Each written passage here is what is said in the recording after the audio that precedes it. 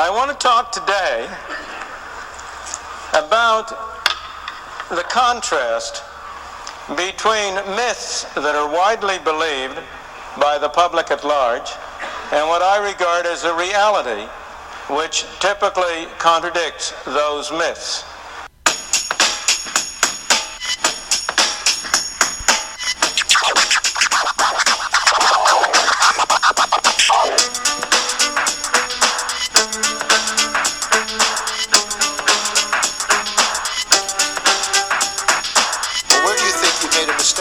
I made a mistake in presuming that the self-interest of organizations, specifically banks and others, was such as that they were best capable of protecting their own shareholders.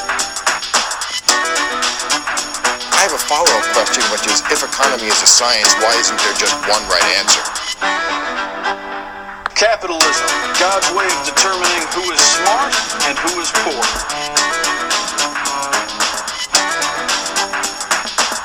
None of the experts or leaders or talking heads had a clue it was coming. I'm guessing most of you still don't really know what happened. Yeah, you got a soundbite you repeat so you don't sound dumb, but come on. Oh, how about that? All of a sudden, a show about economic development doesn't seem like the worst thing you could be watching, does it? To say that economists were put on this planet to make astrologers look good.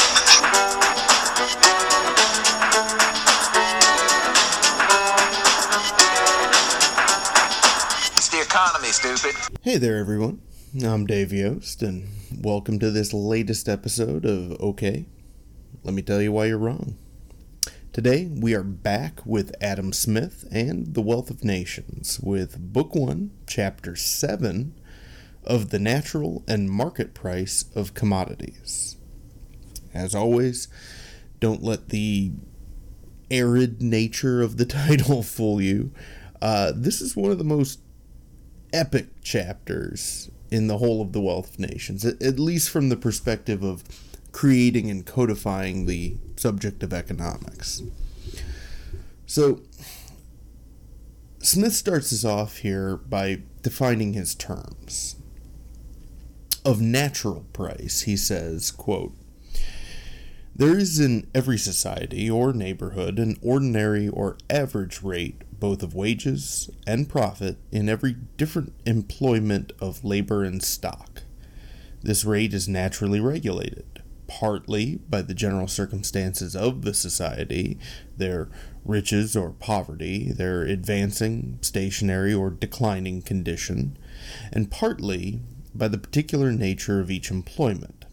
There is likewise in every society or neighborhood an ordinary or average rate of rent, which is regulated too, partly by the general circumstances of the society or neighborhood in which the land is situated, and partly by the natural or improved fertility of the land. The ordinary or average rates may be called the natural rates of wages, profit, and rent, at the time and place in which they commonly prevail. When the price of any commodity is neither more nor less than what is sufficient to pay the rent of the land, the wages of the labor, and the profits of the stock employed in raising, preparing, and bringing it to market, according to their natural rates, the commodity is then sold for what may be called its natural price. The commodity is then sold precisely for what it is worth, or for what it really costs the person who brings it to the market." So, academic-y language aside, what does this mean? Well, Smith is defining natural price as the price that would sufficiently cover all the costs that go into bringing the product to market. That includes the rent of the land on which the commodity was made, divided evenly across all products made on that land for that rent, the wages of the laborers who worked to make it, divided evenly across all products made by the laborers, and the necessary profits of stock for each item. According to Smith, this winds up being precisely what the commodity is worth. I like to call this kind of precise economic balance as Baby Bear, in reference to the fairy tale of the three bears. All of Baby Bear's stuff, his porridge, his bed, etc., wasn't too hot, wasn't too cold, or too big or too small. It was just right. Now, an important thing to note here is that natural price does in fact include the profits of stock made. I make note of that because it gets into an idea that I think can be conflated whenever people complain about the shortfalls of a market system. The reason why Smith includes the profits of manufacturers in the natural price is that he feels, correctly so, that those profits are necessary to the very existence of the product itself. With the prospect of those profits, no stockholder, and remember, we're using Smith's definition of stock, not the modern understanding of the word. Anyway, no one with enough resources to establish a manufacturing operation would endeavor to establish one. Why expend your excess, whatever, to establish a business paying for labor if you aren't going to be able to make a profit off of it? You'll find if you look deep enough into the black hole of anti-capitalist rhetoric that there are people out there who feel that profits are a kind of immoral thing. Now, can profit exceed a reasonable level? Can price gouging occur? Absolutely. And that is an honest concern and criticism of an economy centered on profit. But it's important to not respond so viscerally to the abuses of the system that you decide that the concept behind the system is somehow broken. The concept works. By railing against the very idea of profits, one risks throwing the baby out with the bathwater. As Smith is making clear here, those profits are the primary motivation for holders of stock to establish their businesses, to pay rents, to hire labor, and to produce a product for consumption. Without the profit motivation, it's unlikely that we would have fully formed products in the marketplace at all. And we'd be back to the massively inefficient barter system that Smith talks about in earlier chapters. Smith says about this, quote, "For though in common language what is called the prime cost of any commodity does not comprehend the profit of the person who is to sell it again, yet if he sells it at a price which does not allow him the ordinary rate of profit in his neighborhood, he is evidently a loser by the trade, since employing his stock in some other way he might have made that profit. His profit besides is his revenue, the proper fund of his subsistence, as while he is preparing and bringing the goods to market, he advances to his workmen their wages, or their subsistence, so he advances to himself, in the same manner, his own subsistence, which is generally suitable to the profit which he may reasonably expect from the sale of his goods. Unless they yield him this profit, therefore, they do not repay him what they may very properly be said to have really cost him." Like we talked about last time, the holder of stock has to advance their resources to producing the product that will eventually be brought to market. They have to use those resources to establish the manufacturing and hire labor. They're taking the lion's share of the risk in such an endeavor, and profit is their reward, and thus their motivation for doing so. So, including the profits of the holders of stock into the natural price is quite natural. Now, if that's the natural price, what's the market price? And what's the difference? According to Smith, the market price is the actual price at which a commodity is commonly sold. It's basically the price that you as a consumer are going to pay for a good. The market price can be the same as the natural price, but it can also be above or below the natural price. Now, you may be asking, if the natural price includes the profits that need to be made in order to make a market economy work, then how could the market price be different from the natural price? And this is where we get into the bread and butter of the entire subject of economics. In earlier chapters, I'd mentioned that Smith was kind of biting around the edges of a key concept in economics, and I promised that he would eventually get to the idea as we know it today. Well, this is where he does that.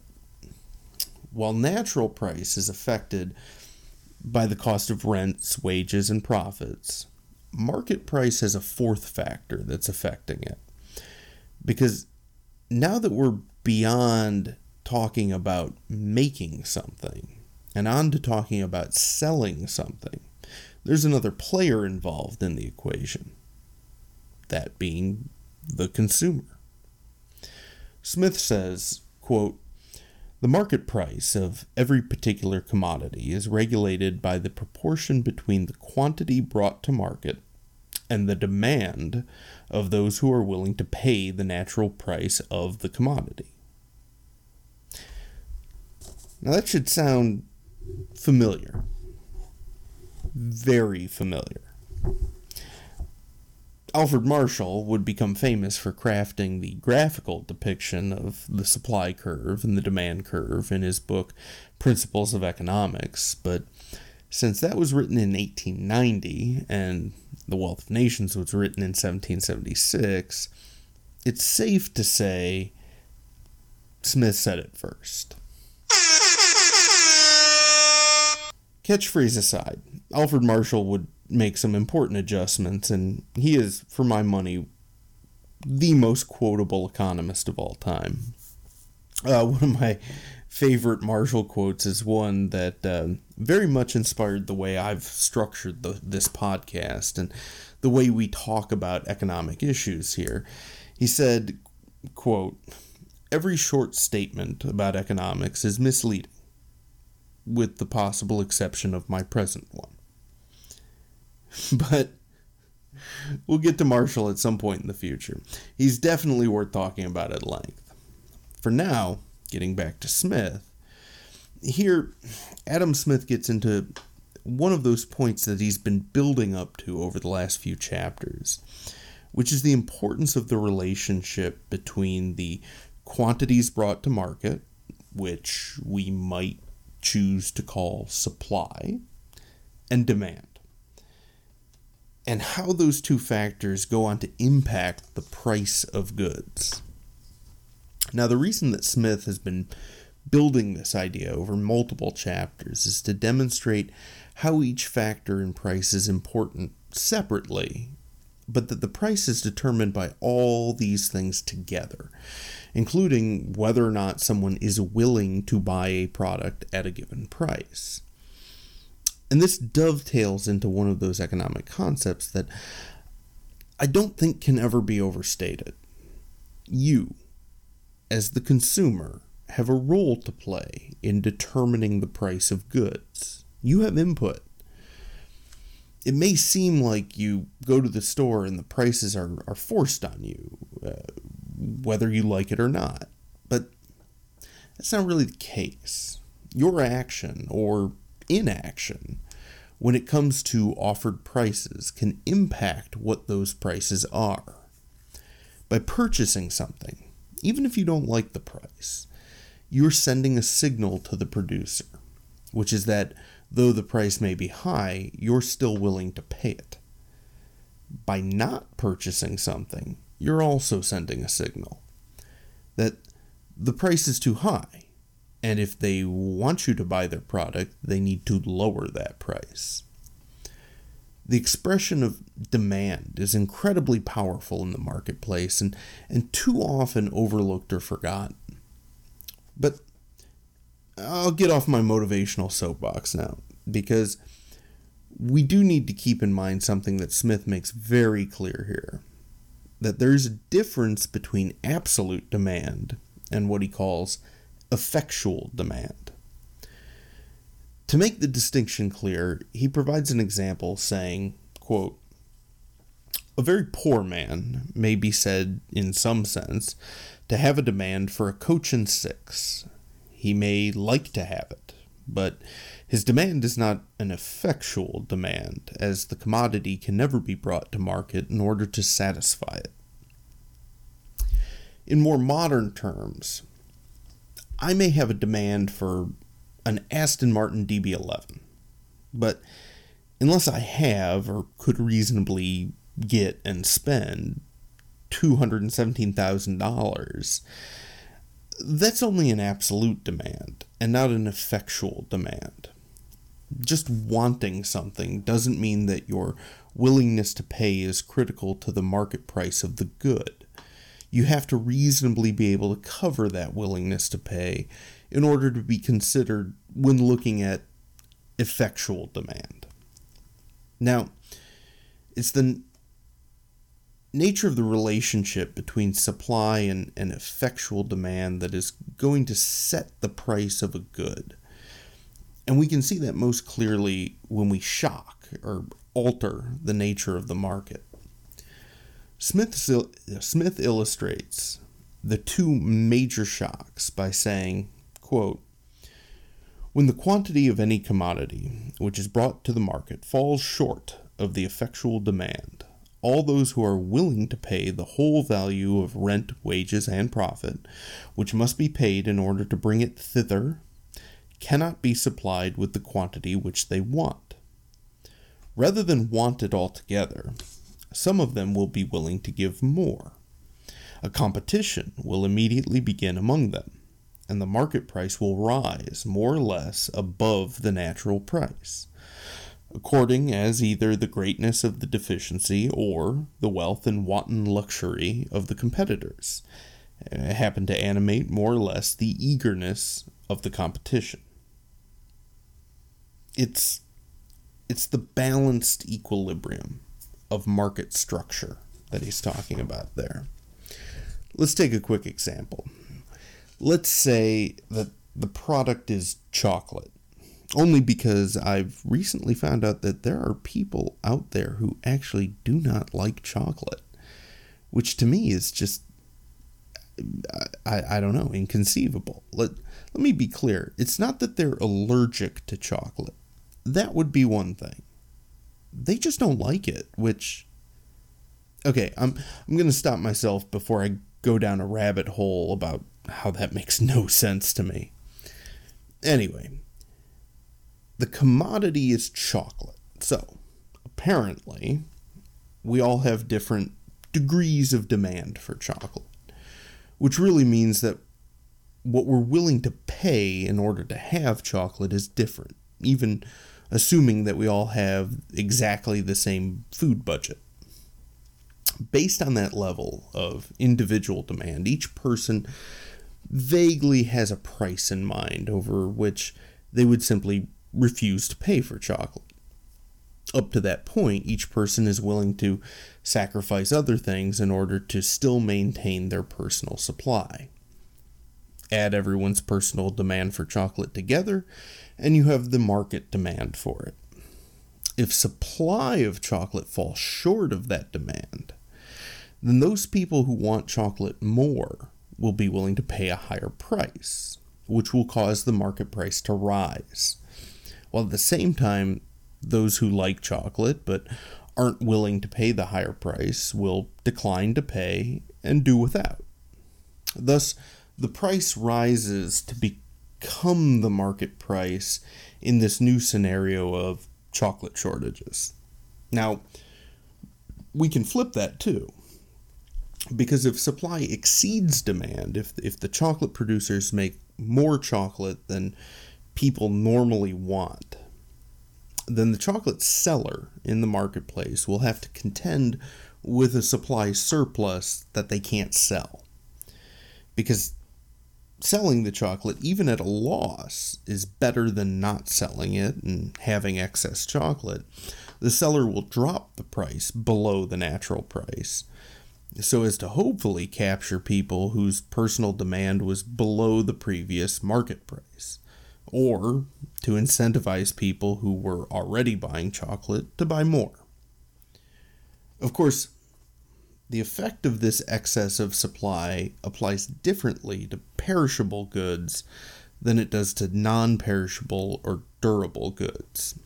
If you're trying to sell produce, you will be more willing to drop the price to get rid of it, because if you don't sell it, your product will rot, and then you'll get nothing for it.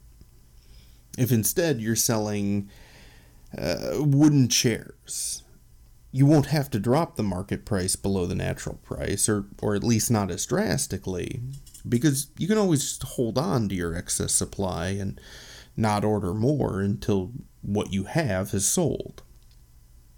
There's a separate consideration depending on how much it will cost you to store those excess chairs, but the point being, they're not going to rot if you don't sell them right away. In keeping with Smith's big idea of the interconnectedness of everything in the economy, these fluctuations in price can have larger ramifications. I'm going to read kind of a long passage from the chapter, but I think Smith does a better job here of describing what he's talking about than I could by paraphrasing him. He says, quote, "When the quantity brought to market is just sufficient to supply the effectual demand and no more, the market price naturally comes to be either exactly, or as nearly can be judged of, the same with the natural price. The whole quantity upon hand can be disposed of for this price and cannot be disposed of for more. The competition of the different dealers obliges them all to accept of this price, but does not oblige them to accept of less. The quantity of every commodity brought to market naturally suits itself to the effectual demand. It is in the interest of all those who employ their land, labor, or stock in bringing any commodity to market that the quantity never should exceed the effectual demand, and it is in the interest of all other people that it never should fall short of that demand. If at any time it exceeds the effectual demand, some of the component parts of its price must be paid below their natural rate. If it is rent, the interest of the landlords will immediately prompt them to withdraw a part of their land, and if it is wages or profit, the interest of the laborers in the one case and of the employers in the other will prompt them to withdraw a part of their labor or stock from this employment. The quantity brought to market will soon be no more than sufficient to supply the effectual demand. All the different parts of its price will rise to their natural rate, and the whole price to its natural price. If, on the contrary, the quantity brought to market should at any time fall short of the effectual demand, some of the component parts of its price must rise above their natural rate. If it is rent, the interest of all other landlords will naturally prompt them to prepare more land for the raising of this commodity. If it is wages or profit, the interest of all other laborers and dealers will soon prompt them to employ more labor and stock in preparing and bringing it to market. The quantity brought thither will soon be sufficient to supply the effectual demand. All the different parts of its price will soon sink to their natural rate, and the whole price to its natural price. The natural price, therefore, is, as it were, the central price, to which the prices of all commodities are continuously gravitating. Different accidents may sometimes keep them suspended a good deal above it, and sometimes force them down even somewhat below it.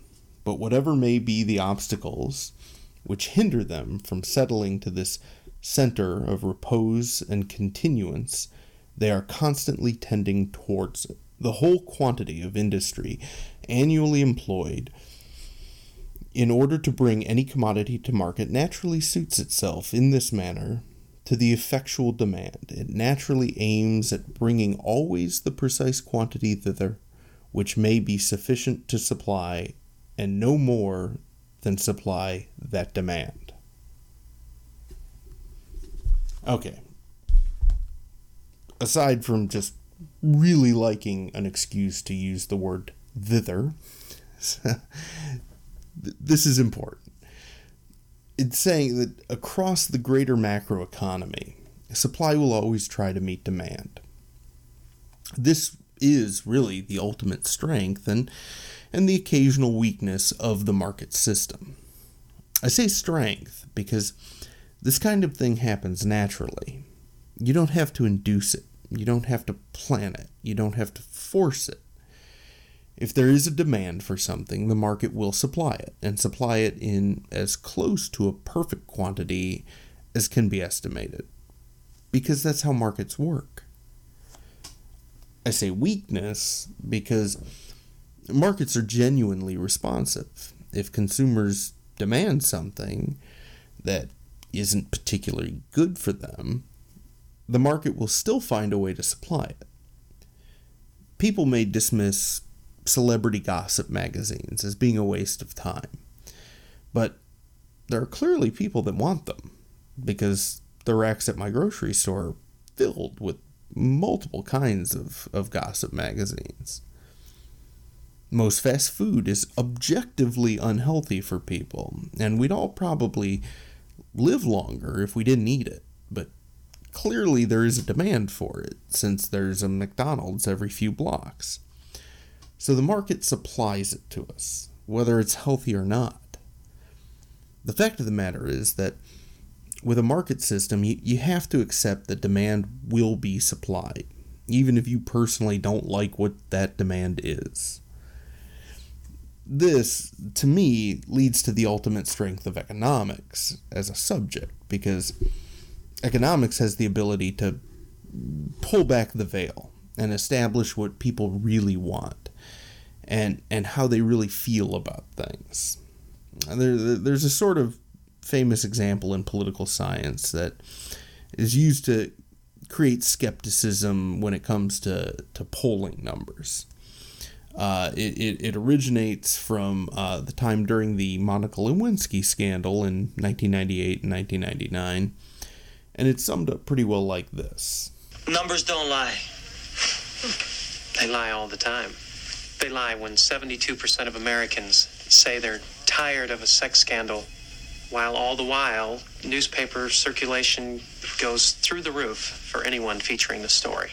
And this is where economics is better at analyzing people's opinions than political polling. People will lie to a pollster so as not to be seen as scandal-crazed gossip mongers. But if you just look at what they're spending their money on, you'll see what they actually care about. Okay, so back to Smith.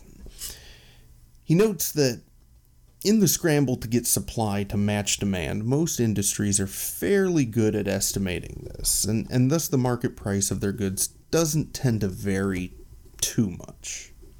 The one exception to this that he mentions is agriculture, because farmers can't always precisely replicate their yields from year to year, and if demand for something skyrockets overnight, they can't just hire more labor to meet that demand.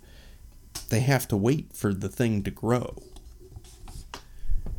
Agriculture can also be affected by a lot more things that may impact their output. If it's just not a high-yield harvest, then they're coming to market with what they have.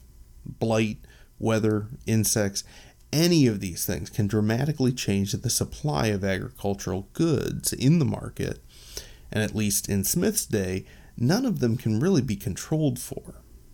So while most price fluctuations are caused by changes in demand, agriculture deals with both those changes in demand as well as fluctuations in supply.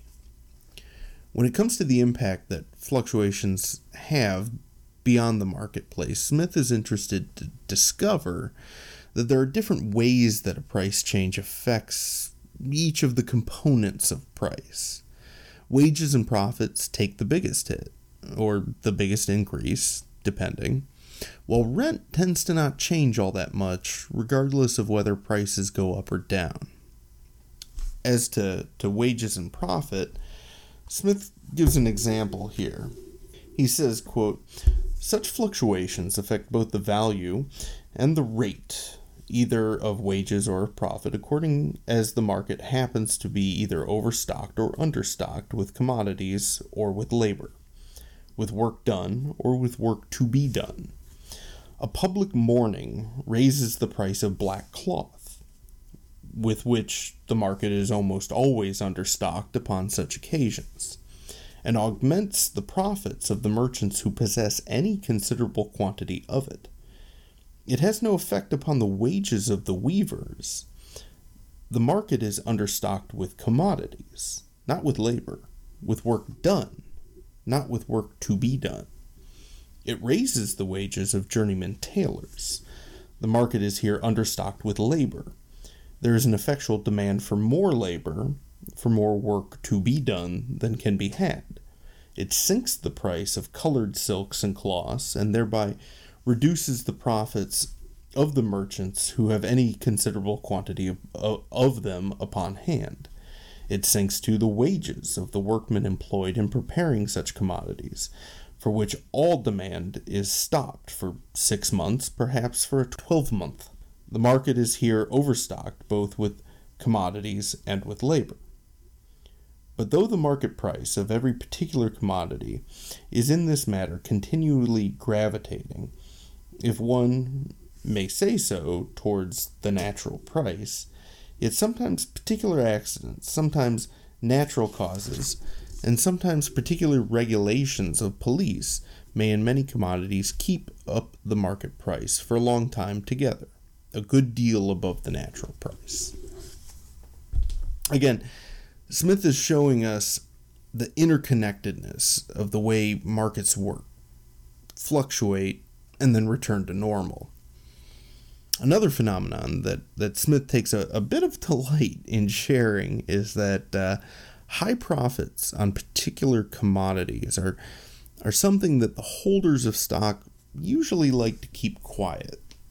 That may seem counterintuitive, but he puts it this way, quote, "When by an increase in the effectual demand, the market price of some particular commodity happens to rise a good deal above the natural price, those who employ their stocks in supplying that market are generally careful to conceal this change. If it was commonly known, their great profit would tempt so many new rivals to employ their stocks in the same way that, the effectual demand being fully supplied, the market price would soon be reduced to the natural price, and perhaps for some time even below it. If the market is at a great distance from the residence of those who supply it, they may sometimes be able to keep the secrets for several years together, and may so long enjoy the extraordinary profits without any new rivals. Secrets of this kind, however, it must be acknowledged, can seldom be kept long, and the extraordinary profit can last very little longer than they are kept." So, again, this idea that if you are in an industry that the price has risen above the natural price, especially if it's risen significantly, there's a problem. Yes, you're making extraordinary profits, but those extraordinary profits are going to entice other holders of stock to enter your market because, again, there's extraordinary profits to be made. And that's going to create competition. That competition is going to create increases in supply. Those increases in supply will meet the already high demand, and the price will lower back down to the natural price. It has a sort of beautiful symmetry to it. He also covers the idea that while markets will always try to match demand with supply, there are some goods for which that cannot be done. The example that he uses is pretty broad, in which certain products can only be created in limited quantities due to any number of reasons. I think a more specific example of what Smith is getting at would be champagne. For champagne to be champagne, it must come from the Champagne region of France. Everything else that's similar is technically sparkling white wine. Now, if you really want authentic champagne, you're going to have to pay for it, because the Champagne region has limited acreage and can only grow so many grapes and thus only make so much champagne. In this market, supply can never meet demand, so the price for this product will always be higher than the natural price. Of course, markets being markets, if you want what is essentially champagne, but your demand for it falls short of the market price for authentic champagne, producers from around the world are happy to sell you any number of kinds of perfectly good sparkling white wine at much cheaper prices, because their supply can meet demand. Smith then takes time to note the issue of monopolies. Now, for a full description of monopolies, I'll refer you back to the episode I did a few weeks ago on the subject. Here, Smith does point out one important idea that I think is worth reiterating. He says, quote, "The monopolies, by keeping the market constantly understocked, but never fully supplying the effectual demand, sell their commodities much above the natural price, and raise their emoluments, whether they consist in wages or profit, greatly above their natural rate. The price of monopolies is upon every occasion the highest which can be got. The natural price, or the price of free competition, on the contrary, is the lowest that can be taken, not upon every occasion, but for any considerable time together." And here Adam Smith is making something very clear, which I have endeavored to highlight to all of you listening throughout most of these shows we've done. It's an idea that I think has gotten lost, or in some cases actively obscured in our modern culture. It's the idea that in a free and competitive market, the seller is always at the disadvantage, and the prime beneficiary of this system is always the consumer. Competitive markets will always force the seller to offer the best quality product for the lowest price that they can possibly accept, because if they don't, someone else will, and consumers will flock to that other seller.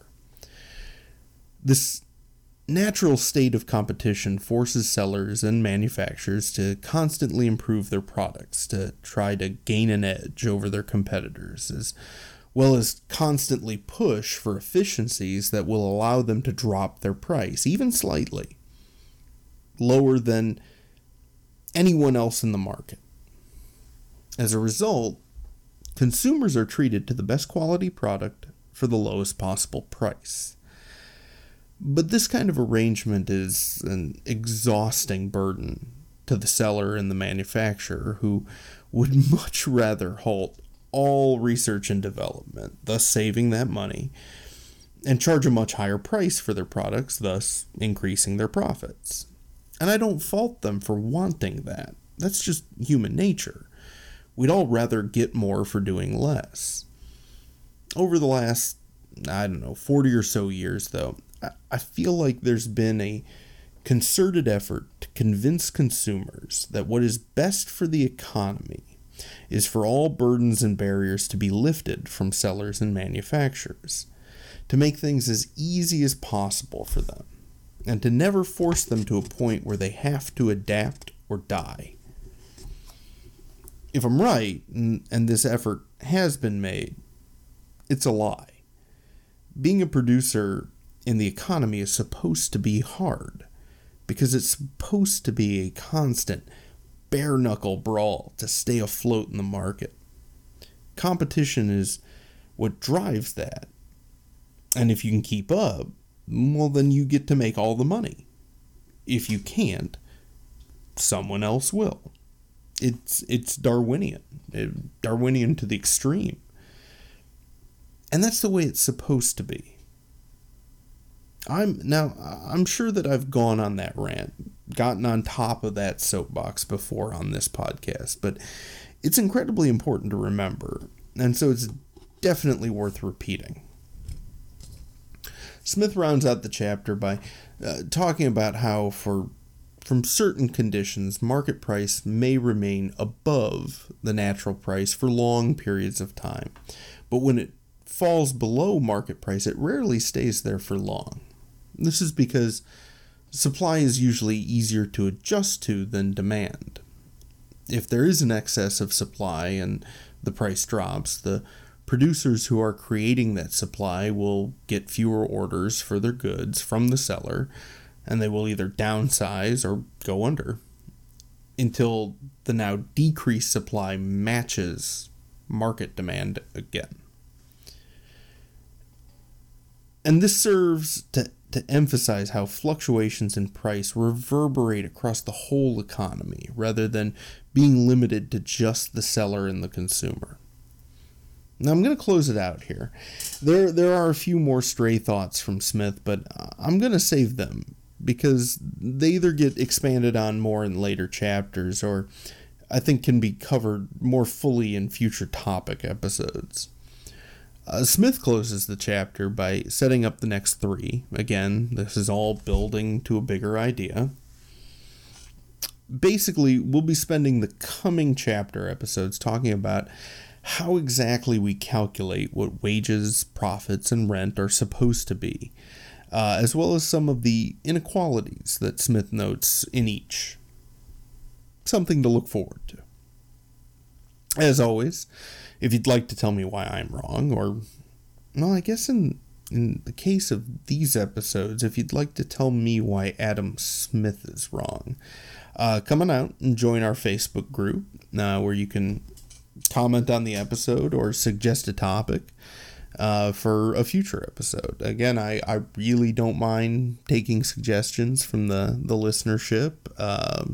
Anything you might want me to cover, I'm happy to. In some cases, I may have to spend some time doing some research on it, but I'm happy to do that. If you are not on Facebook but still want to keep in touch, you can email me directly at okayletmetellyouvwhyyou'rewrong@gmail.com. That is all one word, no comma, no apostrophe.